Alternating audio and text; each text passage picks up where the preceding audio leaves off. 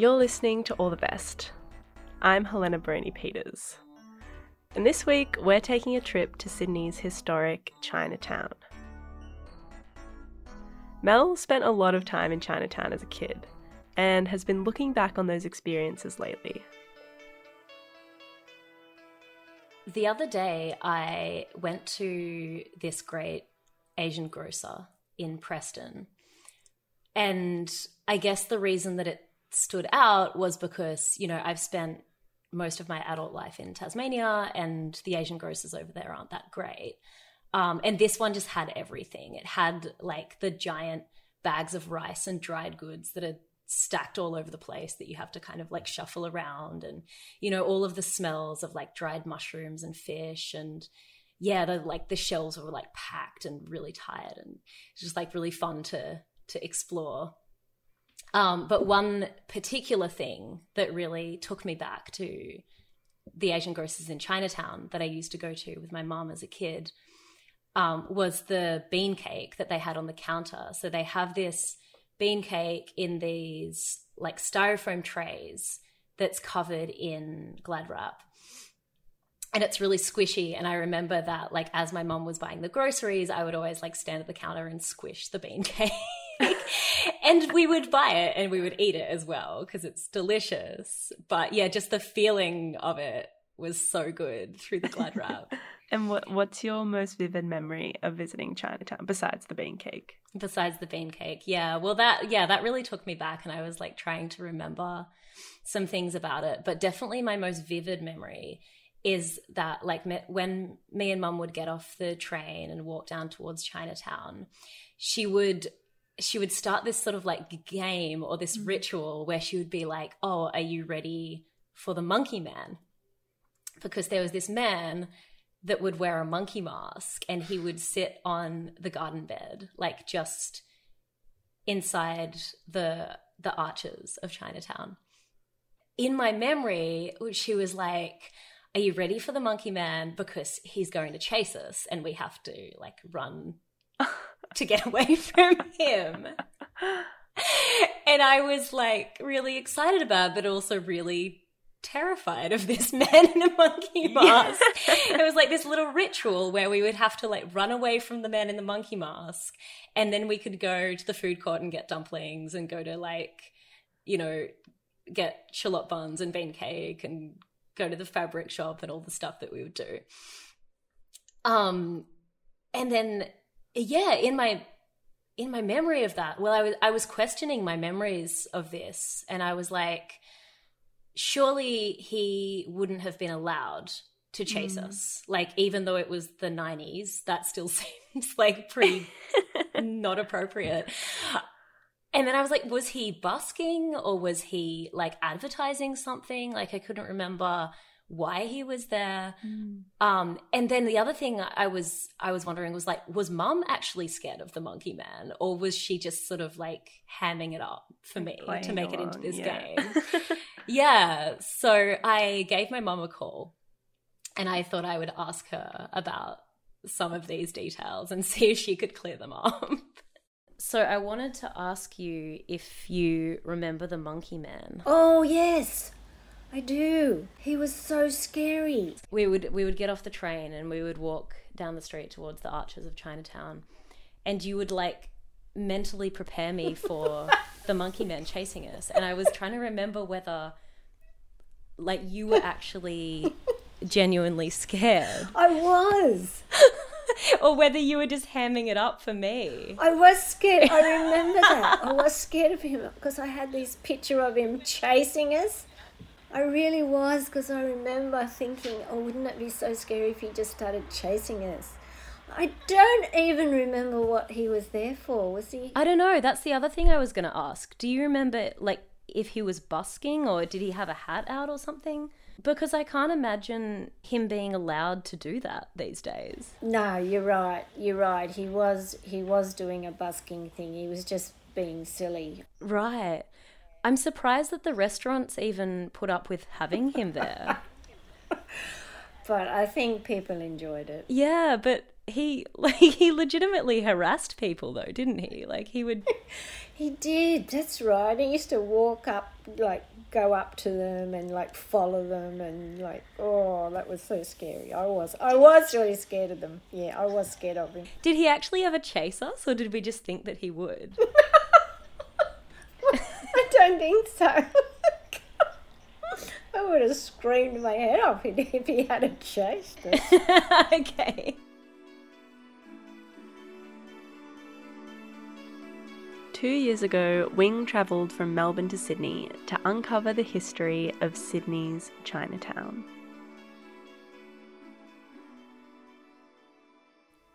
Two years ago, when the pandemic was still far away from us, I made a trip from Melbourne to Sydney.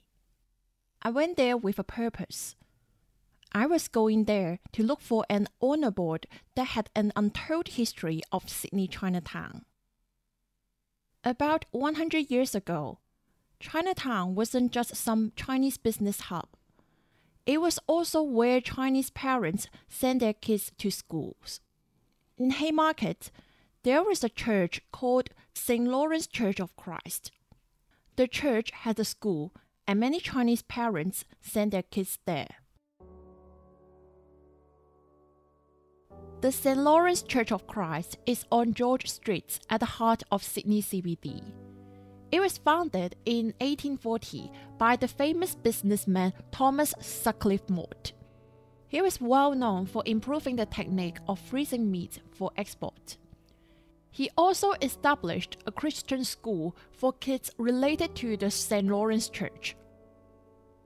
As the school was right next to Chinatown, many Chinese parents sent their kids to study there. They learned about the Bible, but more importantly, they learned to read and write in English. In the early 20th century, the school set up a scholarship for kids who were academically gifted, and that's when the honour board was made. Here it is, yeah. This is Peter Hack, a member of the Chinese-Australian Historical Society. Hack has been researching the history of Chinese merchants in Haymarket. He was also the one who told me about these honour boards.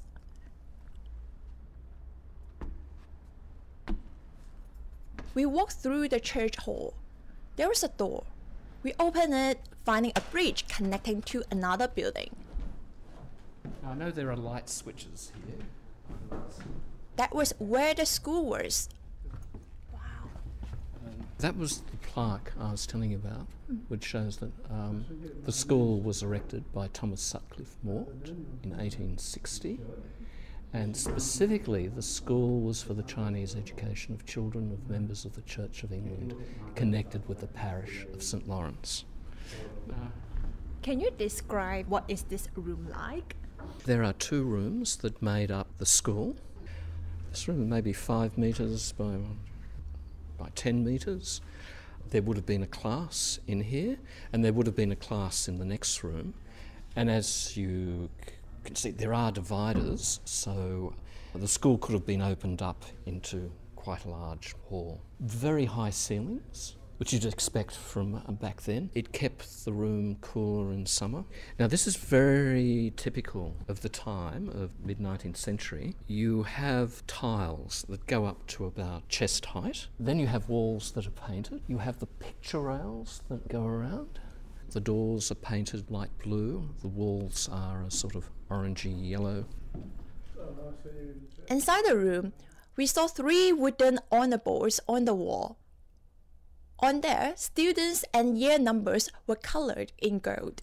In front of us here, there are 2 honour boards for the Christchurch schools, and these 2 honour boards record the recipients of the Mort Scholarship. The first board is 1861 to 1901, and then the second board is 1902 to 1929. Now, most of the names are typically in European names. You look at the surname: Urquhart, Bean, Wilson, Oliver, Hardy, Shaw, Morrison, Richards. But what's really great, from the early 20th century, there are some clearly recognisable Chinese names. So on the second board, 1950, we've got Norman Fook. 1916, George Wing. Then William Wah Sing. 1920, Charles Sing Hee. 22, William Sing Hee. And 1923, Sydney Young Lee.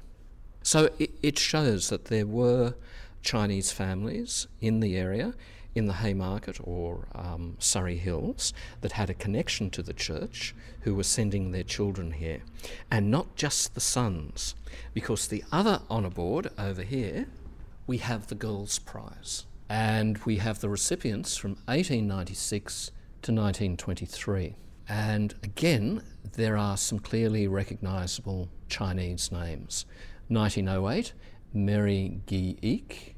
1911, Vera Sui. Daisy Gi Eek, 1913. 1922, Mavis Choi York. 1923, Lucy Lee Chun. Most Chinese adopted an anglicised first name, and that's what people often knew them by and called them by. So you might have a merchant, for example, like Lee Chun, and that is a name I recognise. 1923, we've got Lucy Lee Chun. Now, there was a well-known merchant in Dixon Street. His name was Philip Lee Chun. So Lee Chun is his Chinese name. Lee is the surname, and Chun is the first name. And that caused a lot of confusion. To a lot of Europeans, they would have thought, well, that's Mr. Chun. But no, it's Mr. Lee.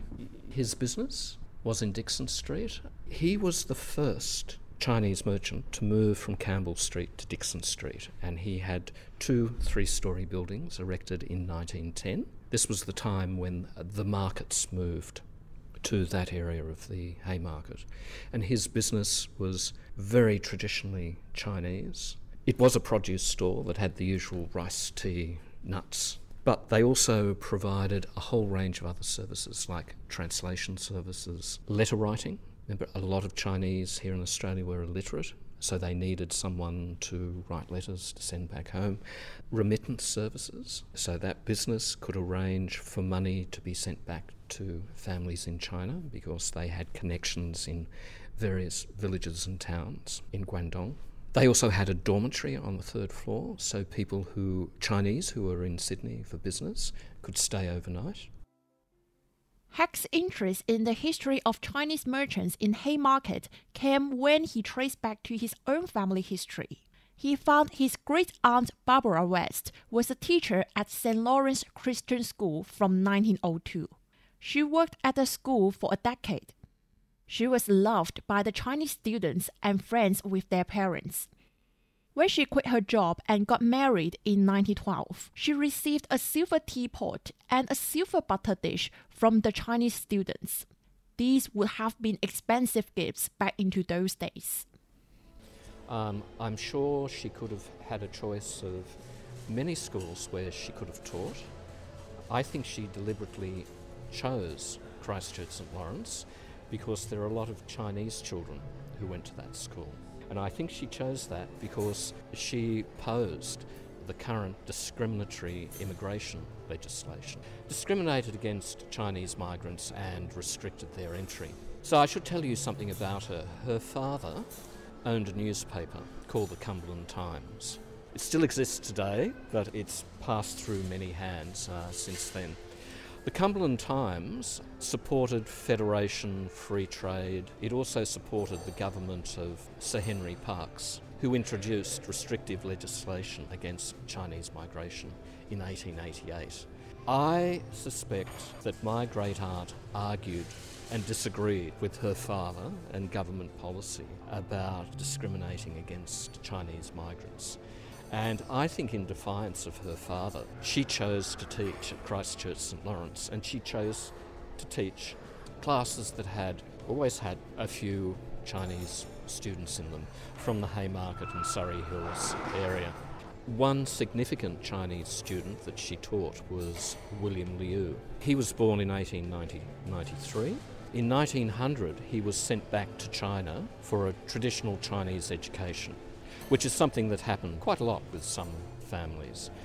And so for 8 years, he was only speaking and writing Chinese. He returned in 1908 And in 1909, at the age of 16, he went to Christchurch St Lawrence for a year to relearn and polish up his English speaking and writing. William went on to high school. He went on to college to learn secretarial skills.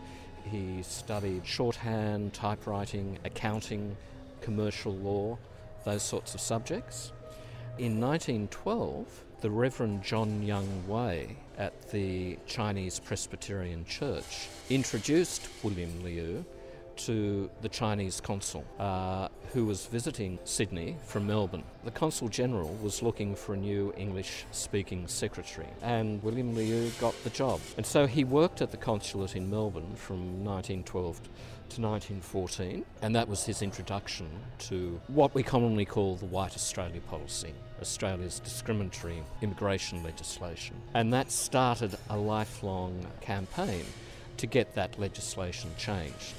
Most of his working life, he was a manager at Win Sang in Sydney's Haymarket, one of the merchant firms. He was also instrumental in getting the Sun Company department store in Shanghai established. After our visit to St. Lawrence Church, Heck and I wandered around Haymarket. There are so many old buildings here. What have been some government action in protecting them recently, do you know? Well, take for example the Ultimo Hotel, the old Wing On building. It's now a hotel, but they were required to keep the structure. Right? They can't alter the structure, they can't alter the outside facade, and they can't demolish any of the interior walls. So this is UTS Haymarket. So very modern university building, but they would have been required, there would have been a heritage order on the outside facade that could not be demolished. They had to maintain it. This is now it's a shopping mall, the interior, but this used to be the fruit market, which opened in 1909. The fruit market moved here from further east. It moved to this Haymarket area. So the original vegetable market opened in 1909. UTS Haymarket, those buildings where we saw the facade, that was a fruit market, and that opened the next year in 1910.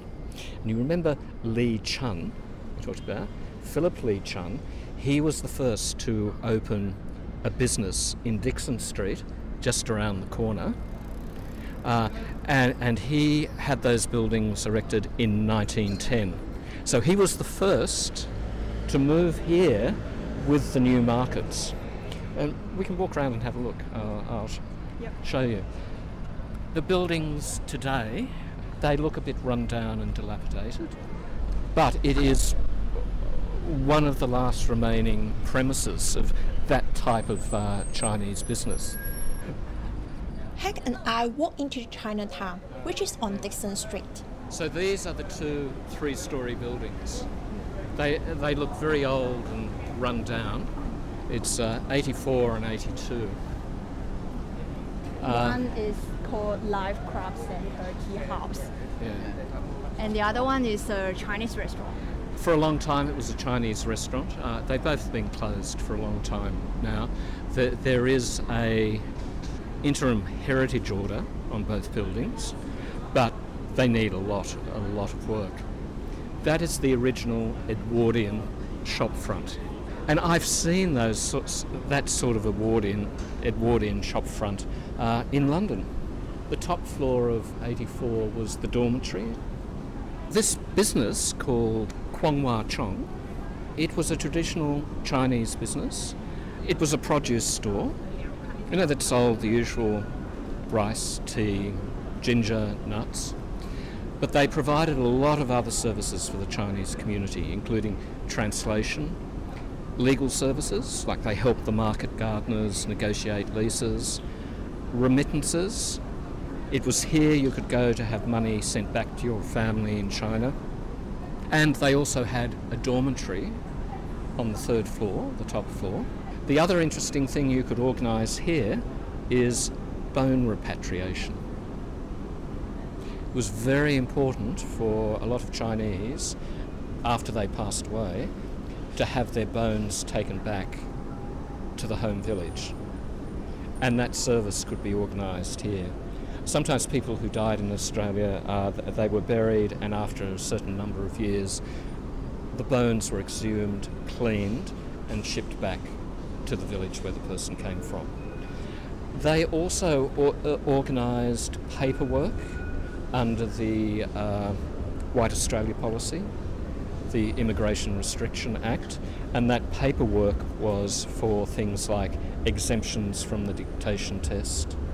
So they could arrange all the paperwork to facilitate going back to China and returning to Australia without difficulty. This was the first Chinese business to move here and open in Dixon Street. In the story of these three honor boys, we could learn about the life of Chinese migrants in the early 20th century.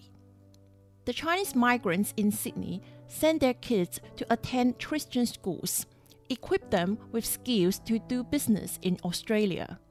Their business created Sydney's famous Chinatown, and their contribution should always be remembered.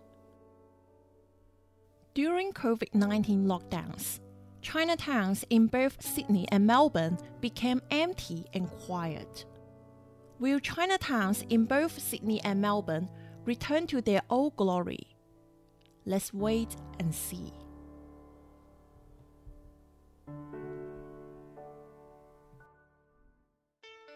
That story was produced by Wing Kwong. Mel Chun was the supervising producer.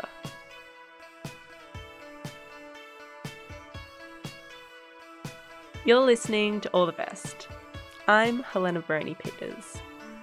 At All the Best, you can learn how to make audio documentaries, essays, and fiction. If you have a story to tell, get in touch.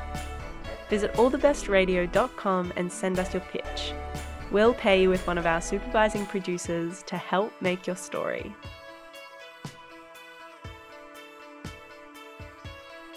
Sharpen your audio storytelling skills with us this December in our free online masterclass series featuring some very special award-winning industry guests.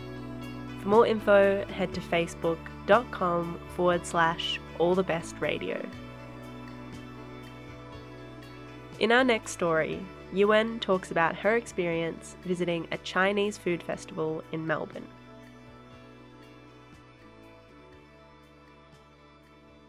We are social animals. We always need to participate in many social activities.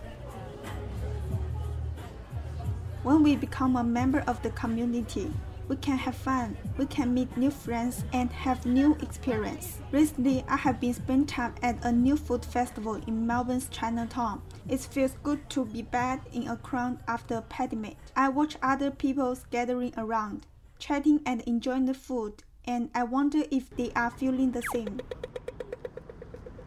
I think eating good food can make me forget my troubles. There will be many delicious foods, and the street will be very lively. The food is relatively concentrated, rich in variety and many choices. Havening Lane in Chinatown is a narrow street. There isn't a lot of space, but every Friday and Saturday, the alley is crowded with people and it is very lively. Like everyone else, international student Helen Wei is here to enjoy the food, but I wonder what else brings her here. Many of the foods here are familiar to me. Due to the epidemic, we have been restricted from many daily activities, such as daily gatherings and normal outings to make friends. So I haven't returned to China for a long time, and I miss China very much. When I saw such a street, I was very excited because the feeling of the street is very familiar. It can be said that although different countries have different food culture, everyone is willing to try some delicious food. We can also see some great food venting out of the smoke. dumpling and noodles being submerged in steam, and also accompanied by the aroma of seasonings. Some snacks are very sweet, and people's satisfaction can be seen because of the food they like to eat.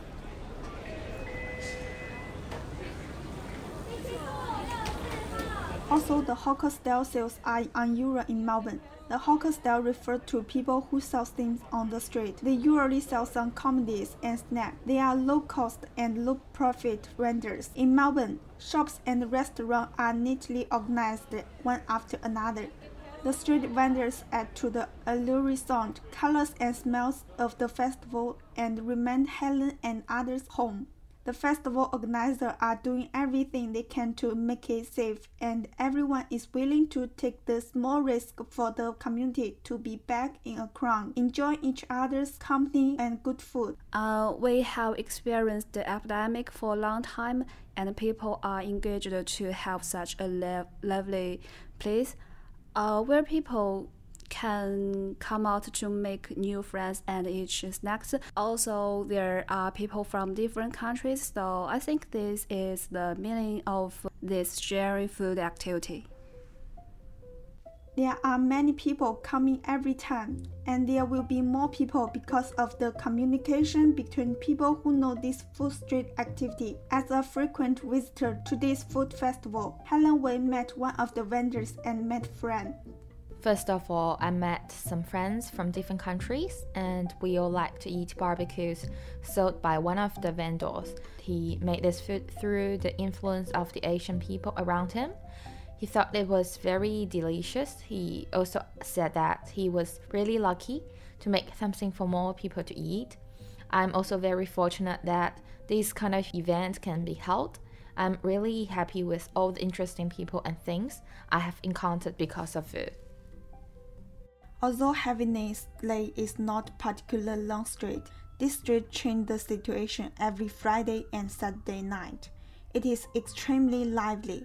The bright red paper lanterns hung in long, undulating street on either side of the narrow street of Chinatown give a warm glow to decorated stores with their stack of delicious food. As the epidemic is gradually controlled, I also believe that this kind of street vendors activity will increase, and different eating cultures will attract more and more people. Melbourne has been quiet for too long.